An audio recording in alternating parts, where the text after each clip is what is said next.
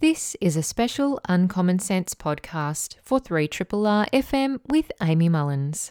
The interview you're about to hear is with Dr. Elizabeth Tynan. Elizabeth is an award-winning author and academic, and she joined me to talk about her book, The Secret of Emu Field, Britain's Forgotten Atomic Tests in Australia. This interview is aired to mark the 70th anniversary of Britain's atomic bomb tests at Emu Field in South Australia, the first ever on terrestrial land in this country. There are still ongoing effects and secrecy around the Emu Field tests today. ICANN Australia is currently running a campaign to push the federal government to sign the landmark treaty on the prohibition of nuclear weapons. Originally adopted in 2017 with the backing of 122 countries, this UN agreement includes groundbreaking provisions to assist victims of past nuclear tests and take steps to remediate contaminated lands. For more information about the Emu Field tests and ICANN's campaign around it, look up Black Mist or follow the links in the podcast description.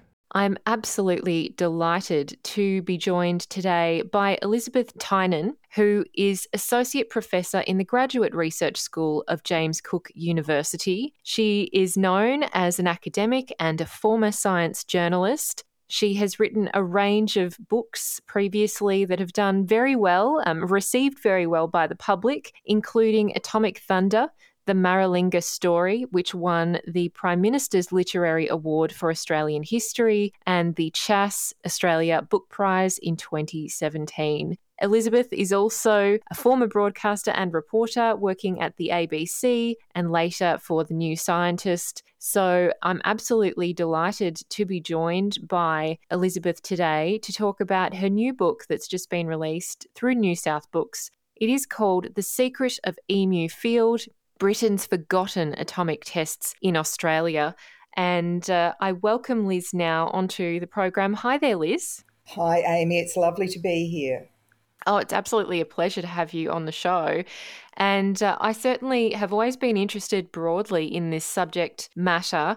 And as many listening will be, I was quite familiar with Maralinga and the atomic tests there, and also some of the other testing that was done overseas in the Pacific areas, the Marshall Islands, for example, and Kiribati. But as many, I'm sure, have probably told you, I was not aware of Emu Field. And it seems that this book is fulfilling a really crucial need in Australia's knowledge, our historical knowledge, but also our scientific and technical knowledge around the atomic testing that was done at Emu Field. So I wonder if I could ask you a kind of obvious starting point, which is how did you find out or discover the Emu Field test and what prompted you to delve so deeply into it?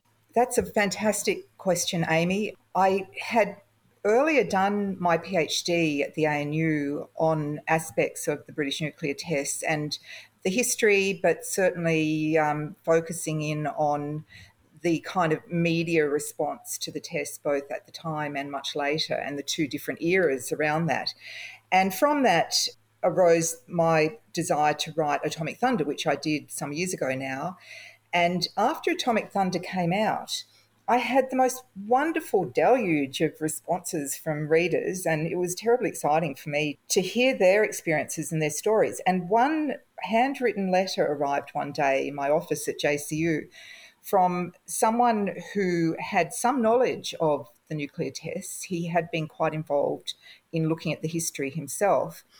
And he said that he enjoyed Atomic Thunder and he found it very interesting, but he noticed that I only mentioned fairly briefly the Emu Field tests. And he said that he believed that there was more to those tests than appeared on the surface. And Atomic Thunder was very much a book about Maralinga, but I had set the scene for Maralinga by talking about Emu Field, but I hadn't really gone into a lot of depth. I just sort of looked briefly at some of the records on it.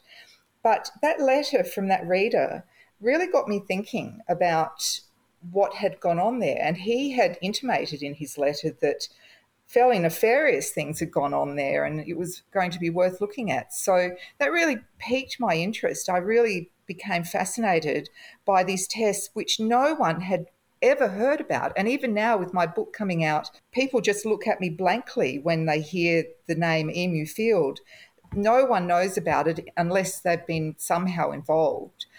But what I discovered when I investigated Emu Field was a very detailed, intricate, still very secret story that has ongoing ramifications for a number of people, most particularly the Aboriginal people of that part of the world. So I just, bit by bit, and no thanks at all to the British government, I've tried to piece together this story to continue on what I was doing with Atomic Thunder, which was to try and bring this story to as wide an audience as possible. And I hope to do that with Emu Field as well. Yeah, well, that's amazing that you got that type of correspondence, and it must have been invaluable for your research, giving you some leads. And it's really very obvious in the book, as you point out, just how secret Emu Field is within the British parliamentary and political system, and obviously the lack of access to documents now in the archives. I wanted to situate Emu Field and Maralinga. And for those who aren't familiar with Emu Field, would you be able to describe for us both where it is, but also why it's called Emu Field and what its physical land features are? Yes, I'd love to. I was very fortunate to be able to go there last year. Not many people can go there. It is actually part of the Woomera prohibited area still, and you have to get special permits both from Maralinga Jarrajar Council and from the Department of Defence to go there. So it is closed to the public. I went to Maralinga first, which is to the south of Emu Field. It's about just under 200 k's between Maralinga and Emu. And then I was with a group of people, including a couple of other researchers, and we travelled from Maralinga to Emu Field with the coordinator of the Oak Valley Rangers, which is a group of Aboriginal rangers based at the community of Oak Valley, which is a couple of hours away from Maralinga. And the Oak Valley Rangers have a very wide brief to manage various parts of the land that are under land management agreements.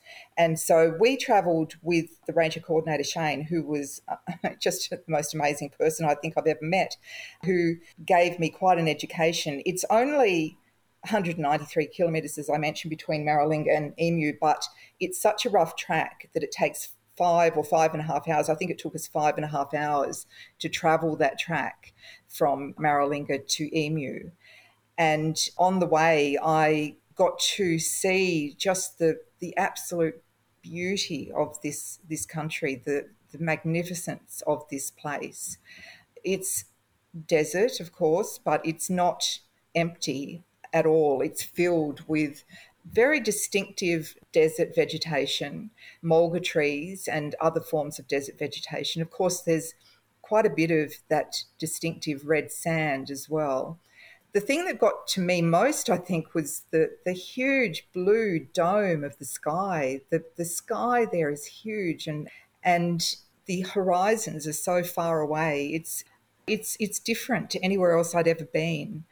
And to travel there as I did with someone who was so knowledgeable about the country was an extraordinary experience. Now, the reason that Emu Field was selected as the first terrestrial atomic test site in Australia, as opposed to the maritime site at Montebello Islands off Western Australia, which was where the first British test was held, but Emu Field was the second series of British tests. And the reason it was chosen, and it was chosen by the Australian surveyor Len Bedell, was because of this amazing flat, bright orange clay pan, which just jumps out at you when you arrive by road from Maralinga. The clay pan, which is a natural feature, was discovered by Len Bedell doing helicopter surveys of the area, looking specifically for an atomic test site. And he was told that it was necessary for it to be suitable, that there was a capability to land aircraft at any potential site. And when he found this clay pan, which is about 1.8 kilometres long, he believed, and proved to be so, that it was possible to land aircraft there.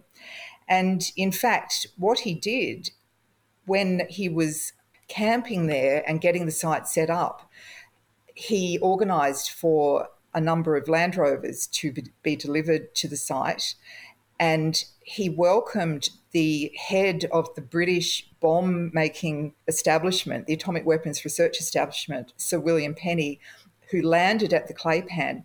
The way the plane was able to land was the Land Rovers were lined up on either side of the Claypan with their headlights on, and their lights formed the sort of signal for the pilot to be able to land on the Claypan. So the Claypan is very important to the story, and it's the reason why this particular place was chosen. It got its name, Emu Field, because when Len Bedell was there with a small expedition of people who were assessing it for its suitability, they noticed that there was water coming up from underneath the clay, and in the clay itself there were emu claw prints. And so that very quickly it became known as Emu Field because of the claw prints in the Claypan. Interestingly, today you do not see any emus, you do not see any kangaroos, you don't see any animals except feral camels these days in that area. And I can't know 100% why that is, although I suspect it's what happened there that drove the animals away. But certainly at one time it was filled with wildlife, and particularly emus.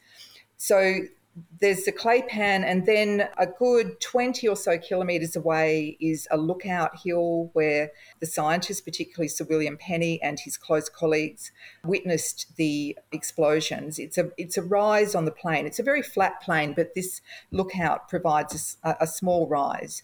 And they stood up there to watch the two early morning explosions, and the bombs were on towers which were roughly about 6 or 7 kilometres away from the lookout and 20 or more kilometres away from the Claypan. So it's a fairly small site, and at the time of the tests there were just mostly tents rather than permanent dwellings. There were a few metal sheds there as well, and a mess hut that was kind of an old Nissan hut. But mostly it was tents. That's where the personnel stayed, in the tents. So it had a more ephemeral quality than Maralinga. Maralinga felt much more permanent, and even now you can still see some buildings left at Maralinga. A lot were taken down. And also at Emu Field, it was only ever able to accommodate 300 people at a time. Whereas at Maralinga, over the time Maralinga was operational, about 35,000 people stayed there. So it has an essential difference to Maralinga. It feels like a desert mirage. And you just have to, I had to pinch myself a few times, stop and think, this is where Britain first tested bombs from towers as opposed to in the hull of a ship, which they'd done the year before. It just has this very, I don't know, evocative feeling, but it's in this most beautiful countryside, and I feel very, very privileged. And I really thank Maralinga Jarratjai Council for giving me the great privilege of being able to visit.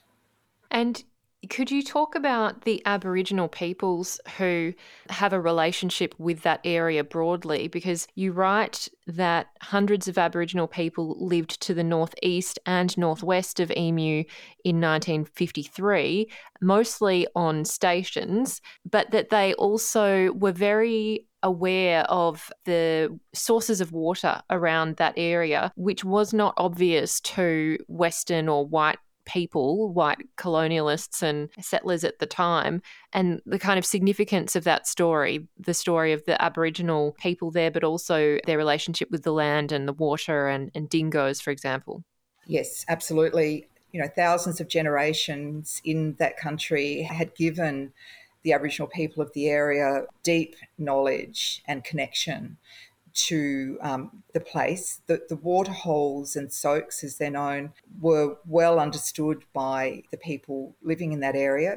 And during the hunting season, which lasted around August to October, they would move around. It's very much a culture based on movement.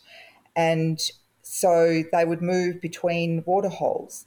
But for the rest of the year, in 1953, mostly they were living on either missions or stations, and most prominently, I suppose, to the northwest of Emu was Ernabella Mission, which is an important part of the story, and then off to the northeast were the communities of Wallatina and Mintabee and Granite Downs, places like that, and many hundreds of Aboriginal people lived in those places, and certainly those who were living around Wallatina and Granite Downs, Marlborough, Mintabee, those sorts of places were in the firing line for toxins from the first test in October 1953.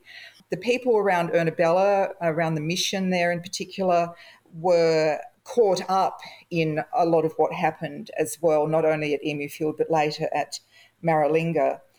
There was a fellow who had started his working life at Ernabella, Walter McDougall, who went on to become what was known as a Native Patrol Officer, who's actually quite an important person to mention in this context. He was employed by the Federal Department of Supply and he was based out of Woomera, but he was charged with initially deterring Aboriginal people from the British rocket tests. And you may be aware that rocket tests were held from Woomera, firing rockets across the continent since 1947. They were British tests as well. And the atomic tests later took place in what was known and still is known as the Woomera Prohibited Area. So initially, Walter McDougall was involved in ensuring that Aboriginal people would not be harmed by the rocket tests. And then when the atomic tests were going to be held, he was asked to do the same for that as well. He was one person in 100,000 square kilometres of territory. Initially one person. He was joined later, after Emu Field, he was joined later by one other Native Patrol officer.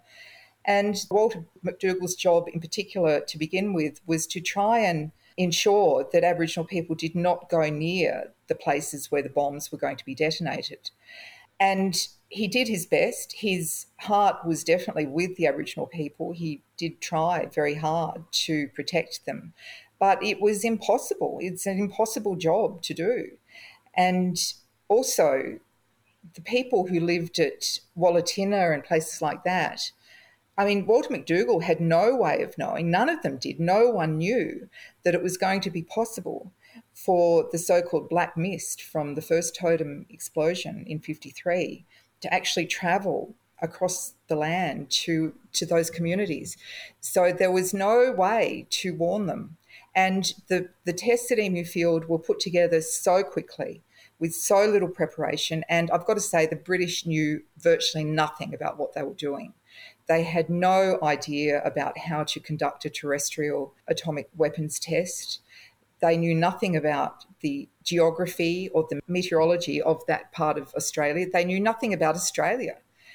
They were completely in the dark, but they went ahead anyway, even though they had no idea. They certainly didn't know about Aboriginal people's lifestyles, movement patterns, anything like that. They explicitly abrogated their responsibilities. They said that anything to do with Aboriginal people was entirely the responsibility of the Australian government.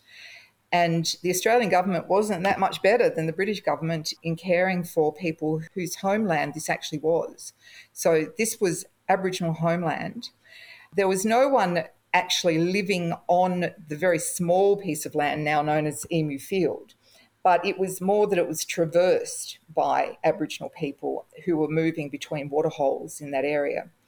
But even the Australian government, even though they did designate Walter McDougall to look after Aboriginal people's interests, they really didn't know anything themselves. There was no baseline data about health statistics, for example. At that time, Aboriginal births and deaths were not required to be legally recorded. Very little is known about the health status of people who lived in those areas. And so when later it became apparent that the tests at Emu Field, particularly the first test, had caused significant harm to Aboriginal people, it was very hard to measure that harm because there were no baseline data to work from. Yeah. Let's set the scene of Operation Totem. in its kind of totality, because it was Totem 1 and Totem 2 were these major atomic bomb detonations. And then there were also detonations called kittens, which were also kind of a crucial part of it. And you outline the differences of them and what a kitten is in the book. But also you do make a lot of effort to contextualize Totem and give us the scientific understanding of these types of atomic bombs, the A bombs as opposed to H bombs. And there's one particular quote from the prologue which I felt was a really great summary of that, but it might just be a jumping point into it, was you say, "The wrenching irony and tragedy of Operation Totem for both the Aboriginal people and the military personnel caught up in the tests were that the harm was caused in pursuit of technology that was soon to become obsolete."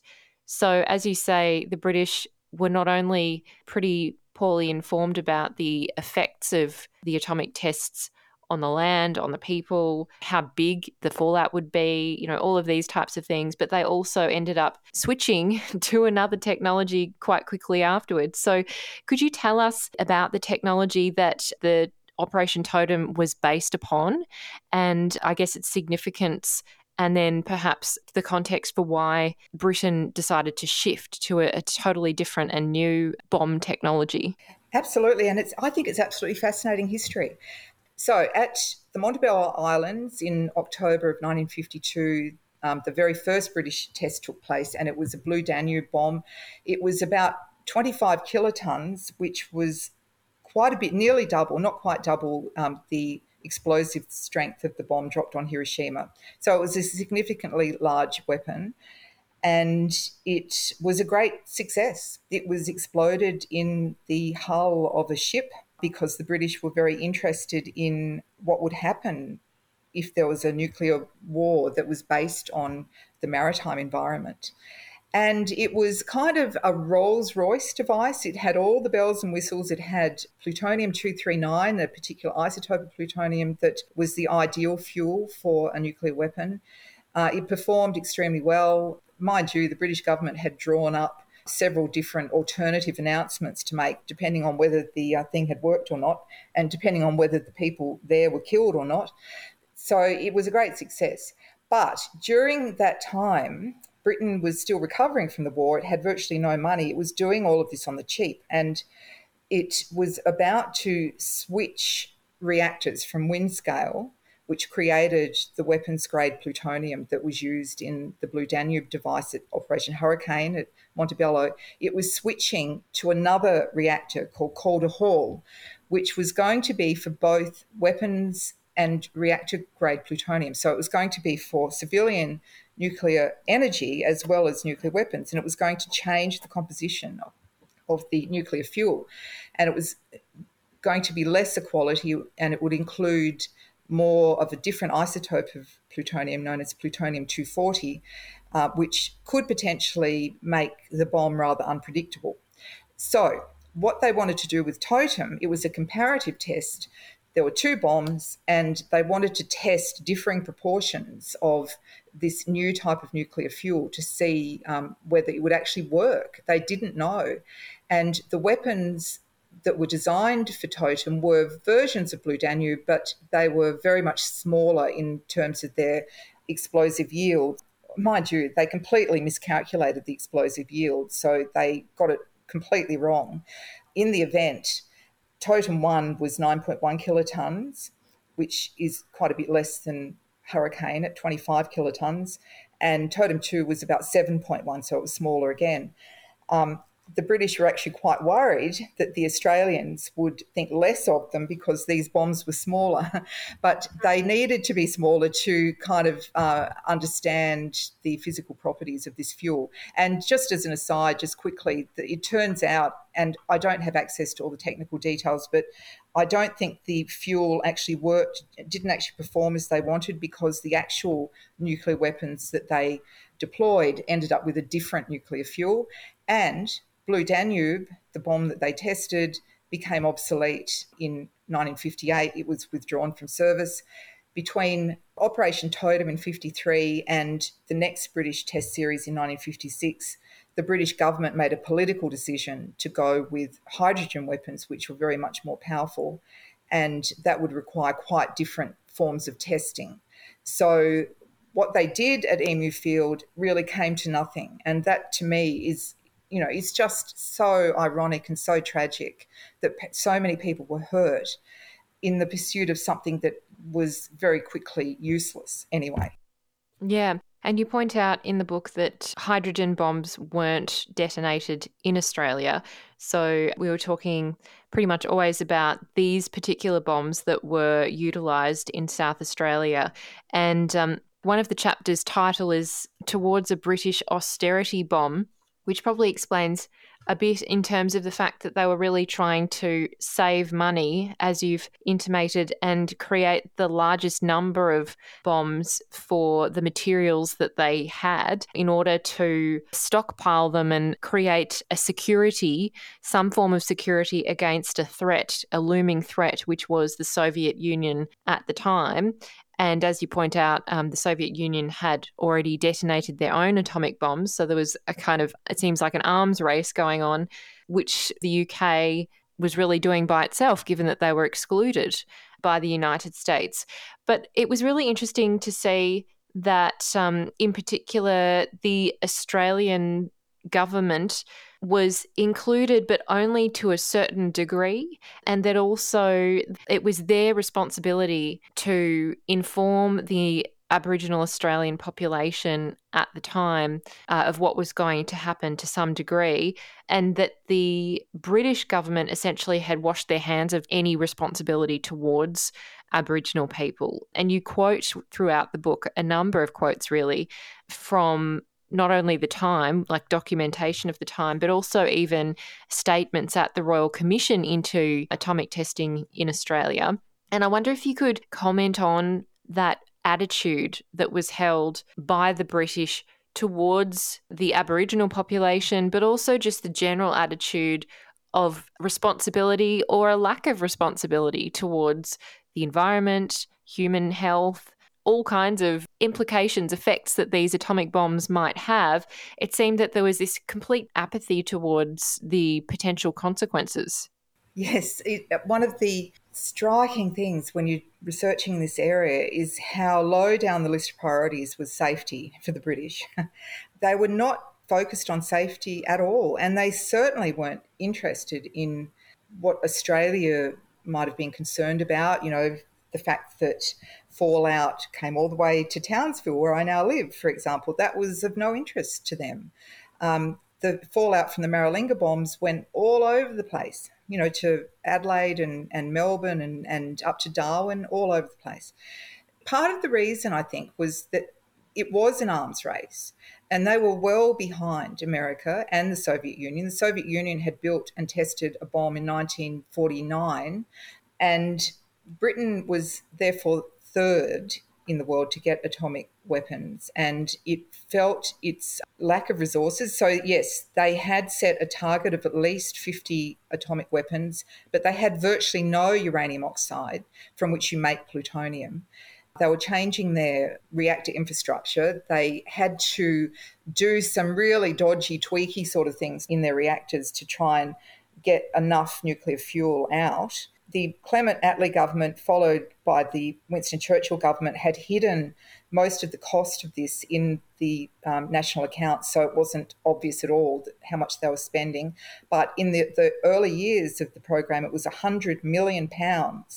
In those years' pounds, it would be billions and billions in today's money. So it was a really stupid thing to do, really. The cost of it, the lack of infrastructure and knowledge, and also the very cavalier approach that they had to safety, which means that even today, the Nuclear Test Veterans Association in Britain, they are still trying to get at least recognition for the dangers to which military veterans were put. In Australia, at least, some administrative compensation and in fact, one lot of compensation from a court case has been paid out, and Aboriginal people have also received compensation. But in Britain, no such compensation. But Britain had a very, very lax attitude towards safety. And they were also, strangely disconnected from Australia. They weren't that keen to involve Australia. For Totem, they did allow what were known as observers. So there were 3 observers, one of whom was British, but he was working at the Australian National University. It was quite a controversial figure called Ernest Titterton.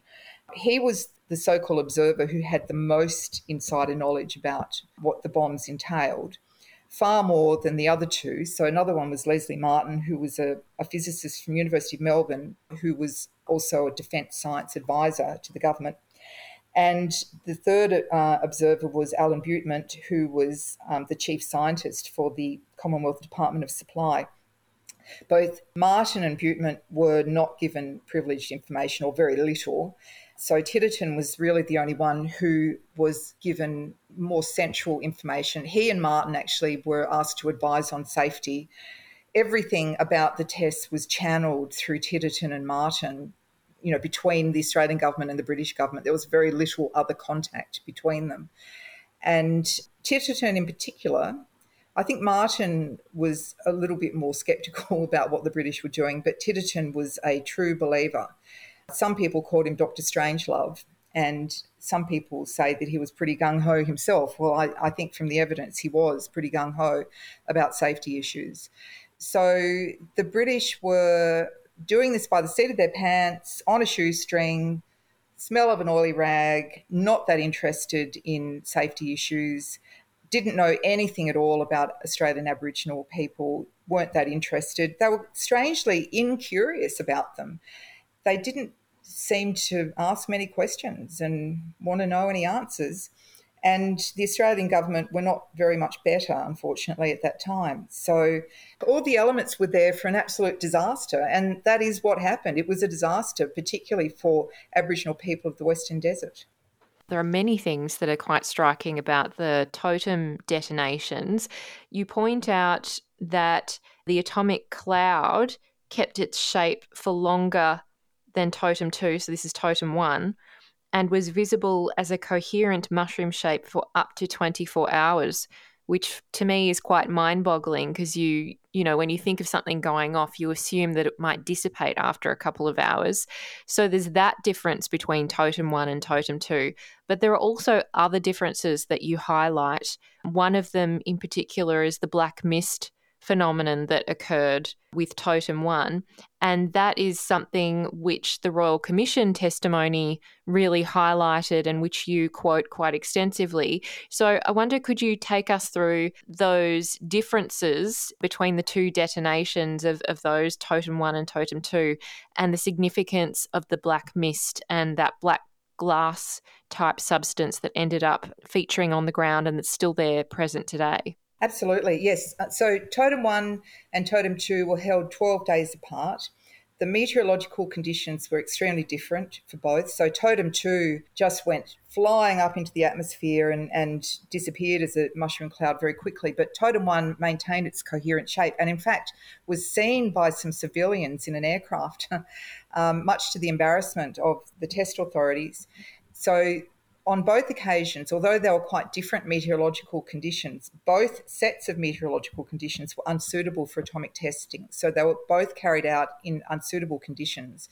Even the test authority's own manual, a manual that had been developed by meteorologists and others to determine suitable conditions for atomic testing, they went against the requirements of that manual. The manual itself was inadequate in many ways, but it would have been better if they had heeded it and not tested on those particular days, 15th and the 27th of October.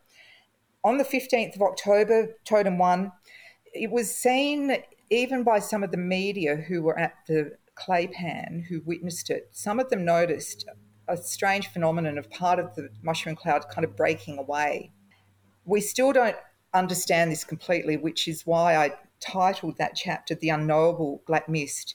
But what we do know is that about 5 hours after the totem blast at 7 a.m, in communities 170 kilometres to the northeast of Emu Field at Wallatinna, Mintabee and places like that, Aboriginal and other populations there noticed the arrival of a sticky, greasy, black fog, unlike anything they'd ever seen before. Now, these were people who were very used to the physical conditions of their environment, but they had never seen anything like it. Unlike a dust storm, which you could just brush the dust and the sand off whatever it had landed on, this was actually sticking to things. It was black and greasy and sticky. Some people said that it smelled like a dead kangaroo, and other people said it smelled like kerosene. And it landed on the trees and it sort of stuck to the bark, and all these trees that often would have honey on them that people would eat became suddenly sinister and dangerous. The black mist caused illness. It almost certainly caused death, although we don't have the baseline data. Once again, we don't have figures exactly on what happened. We have a great deal of anecdotal evidence about the effect of the black mist on those populations. Many people they suffered rashes and nausea and vomiting and eye conditions. One of the most famous of the survivors was a child at the time, Yummy Lester. He was about 12, and he later became completely blind and became a very strong voice and advocate. And in fact, his advocacy was among the factors that led to the Royal Commission. He actually went with his lawyer to London with evidence that he presented to various ministries responsible. And this started to get into the media and ultimately the Royal Commission. There are other factors as well, but this was one of the factors. But the black mist has got several hypotheses attached to it. A fairly recent scientific study of the black mist by scientists from ARPANSA, which is the Australian Radiation Regulator, they did a bit of a survey of available evidence. It was fairly inconclusive what they came up with, but they did have a few possible explanations. And one of them that I find particularly interesting is that both the tests were conducted by hoisting the bomb assemblies onto steel towers. And the steel contained an isotope of cobalt 59. But upon detonation of the weapon and through a physical process, cobalt 60 was produced out of the detonation. And cobalt 60 is extremely radioactive and extremely dangerous and toxic. And so there's some suggestion that it was cobalt 60 that caused the devastation from the black mist. There are other possibilities as well, that it was, rather than radioactivity, it was chemical toxicity. There was some suggestion that the bomb set off, or Totem 1 in particular, set a fire which created toxic smoke. There are various explanations, but no one knows for sure. So it's one of those great mysteries. I would love the British to open the files properly. Hardly any files are available these days, so that we can perhaps delve a bit deeper into the reasons for the black mist. And, the black mist phenomenon is not completely unknown when it comes to atomic testing and, in fact, use of atomic weaponry. I believe that in the wake of the Hiroshima bombing, people noticed a black rain or black mist soon after that too. So it does seem to have some association with atomic testing and use of atomic weaponry. The black glass is known as trinitite, and that was caused by the fact that both the totem weapons, particularly Totem 1, it was hotter than Totem 2, they produced temperatures greater than the surface of the sun upon detonation. And so they turned the sand and the limestone to glass. And it's still there. It's like someone's taken a crate of old black bottles and smashed them up around the ground zero. The glass is mildly radioactive. You wouldn't want to spend too much time with it. It's not dangerous to hold it. But as the cleanup experts who later made a report about it, among other things, said that you'd have to get pliers and snip at the glass and inhale its products for some time for you to have any bad effect. But the fact is that it's a radioactive material that is just lying around the ground at Emu Field, at both ground zeros. At Maralinga, it's there too, but it's green at Maralinga. It's like green bottles have been smashed up. But it's a fascinating but also rather sinister feature of the landscape at both sites now. Indeed. I really was struck by one of the stories, particularly, and this was from Yami Lester, and it was a story that was republished by the Bulletin in Australia under the title Forgotten Victims of the Rolling Black Mist. And I just wanted to read out a quote because it just kind of was quite evocative for me, and illustrates what you've just been saying about his testimony, but also the others as well. He said, I looked up south and saw this black smoke rolling through the mulga. It just came at us through the trees like a big black mist. The old people started shouting, "It's a mamu," an evil spirit. They dug holes in the sand dune and said, "Get in here, you kids." We got in and it rolled over and around us and went away. Everyone was vomiting and had diarrhea, and people were laid out everywhere. Next day, people had very sore eyes, red with tears, and I could not open my eyes. 5 days after the black cloud came, the old people started dying. And I believe, even some of Lester's own family had died quite almost immediately after the situation. And I know you point out that it's hard to prove a direct causation between the two, but it seems that the evidence at the Royal Commission, as you say, the anecdotal evidence was quite abundant, and it seems almost too coincidental, really. Yes, no one these days denies that the black mist occurred and that it harmed people. The difficulty, I suppose, these days is knowing precisely what was in the black mist. And I can't say for sure that we do know. There is a meteorological condition that a meteorologist identified afterwards that would certainly support the idea of a black mist arising from an atomic weapons test cloud.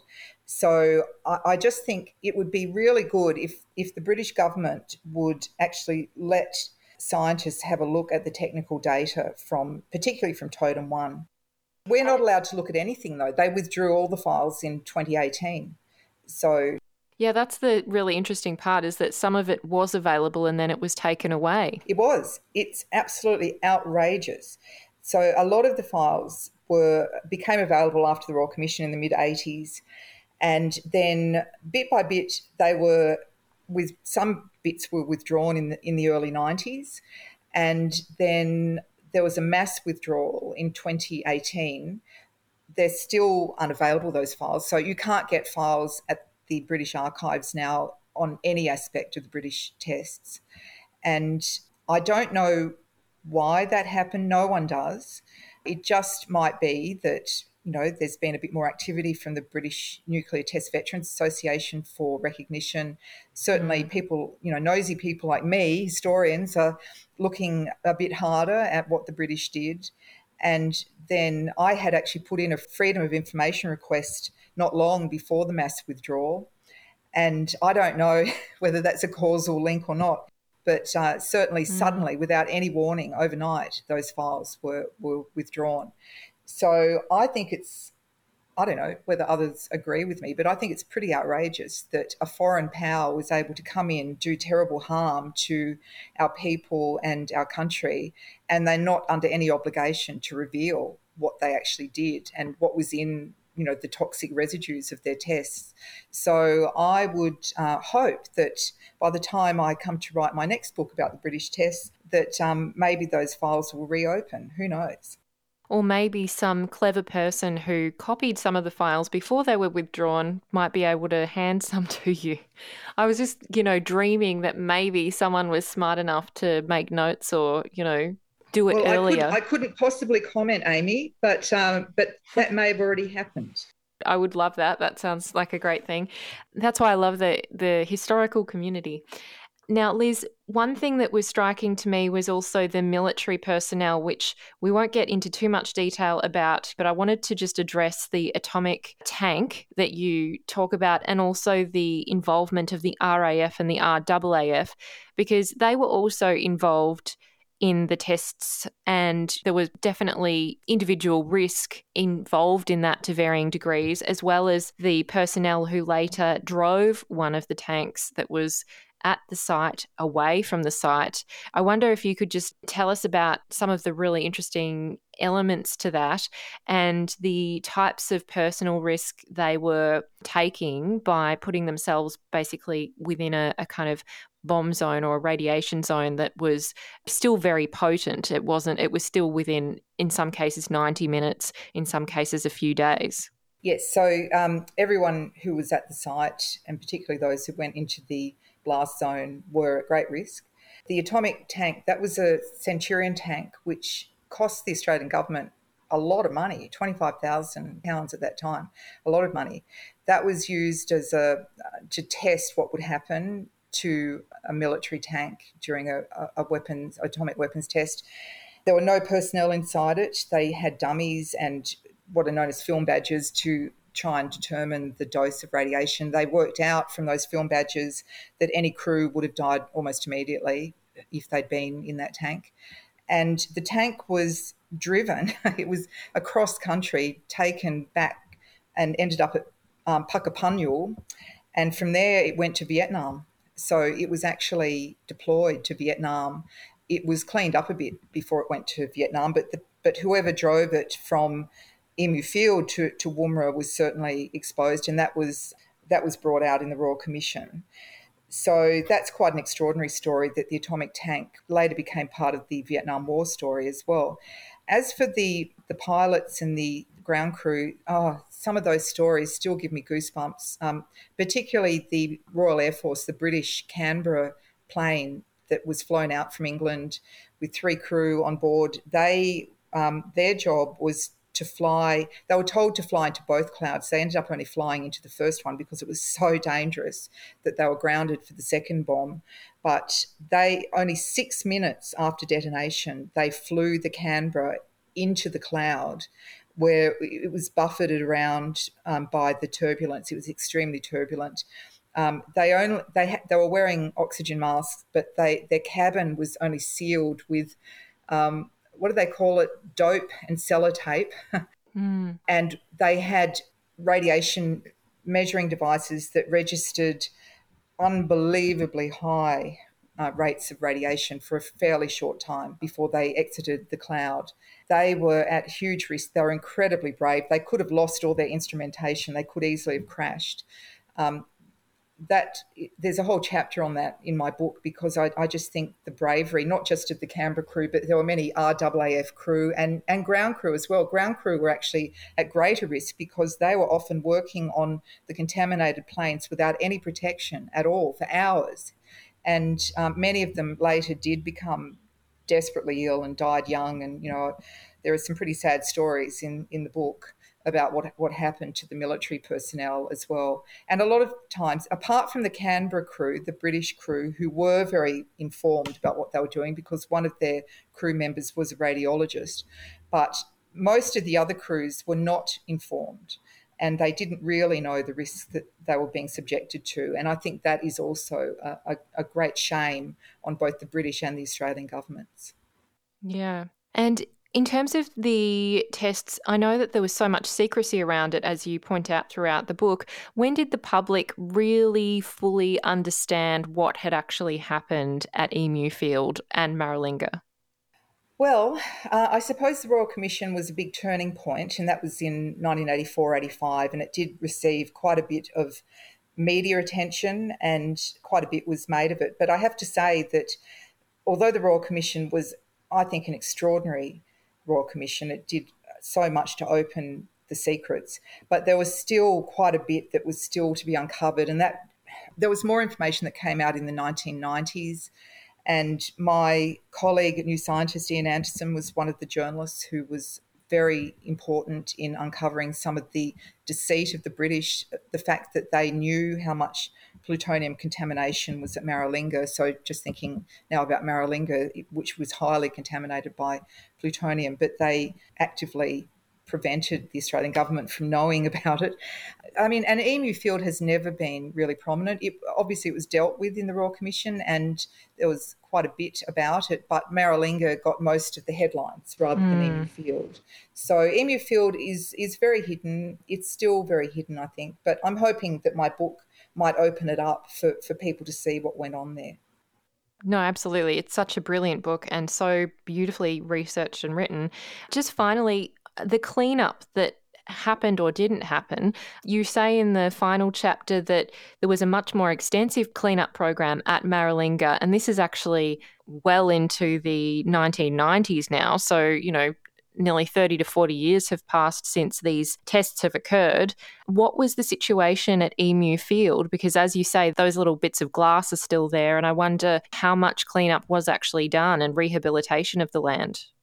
Very little. There was a certain budget set aside for Emu Field, a very, very tiny proportion of the Maralinga budget, but even that wasn't spent. Maralinga was much worse. The contamination at Maralinga was worse because of particular tests that were held at Maralinga called Vixen B, which were just so toxic, and they weren't held at Emu Field. But Emu Field certainly did have some residual radioactive contamination, but it was just basically left alone. And you mentioned before the kitten sites, the non-nuclear but still very toxic. Well, non-nuclear in that they didn't have fission reactions, but they did use uranium and polonium, and also a non-radioactive element called beryllium. In fact, to this day, we don't even know where one of those sites was. And the Australian government didn't know about those kittens tests. The British government didn't ask permission to run those tests and never really told the Australian government where exactly they were held and what they involved. So, no, Emu Field was just kind of left there. I don't want people to get the idea, though, that it was as bad as Maralinga, because it wasn't. But it was just considered to be so far out of sight, out of mind, that, no one would live there, and it just wasn't an issue, I don't think. And yes, the cleanup was only finished in 2000. So it is relatively recent compared to the tests. But there's still some residual radioactivity. I wasn't worried going there because I knew that you'd have to spend quite a bit of time at Emu Field before you would be harmed by the radioactivity that remains there. But no one can actually live there anymore. You can only stay for a brief time. And we were only actually at the site for maybe 2 or 3 hours, I suppose. And then we made the 5.5-hour drive back all in one day. It was quite a big day that day. Yeah, absolutely. And driving at 40 kilometres an hour, as you point out, on some of those roads. There are some great photos of you out there in your conversation article, which I'll link to for people to look at the site and you inspecting the site as well. Thank you so much, Liz, for joining us and telling us so much of what we don't know about Emu Field, and me having not known anything about it. I was just really quite astounded. And I guess the overwhelming impression that I'm left with is that perhaps it really is time to become a republic. Oh, yes, please. Yes. When you look at what old colonial powers do to former colonies, I think it's more than time we became a republic.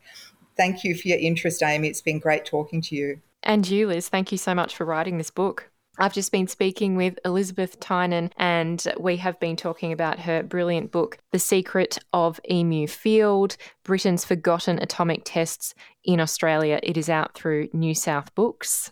As you heard there, that was my interview with Elizabeth Tynan. And if you are just as appalled as I am about what happened, there is a campaign at the moment which is being conducted by ICANN, and you can check out all the details on the Uncommon Sense Twitter page. I've put up links to the media releases and all the information about the Black Mist campaign that ICANN is running at the moment. And they've also sent a delegation of nuclear test survivors from Emu Field and relatives of those people. And they're up there this week to petition the government to sign the treaty against nuclear weapons, basically prohibiting them. And it's a UN treaty.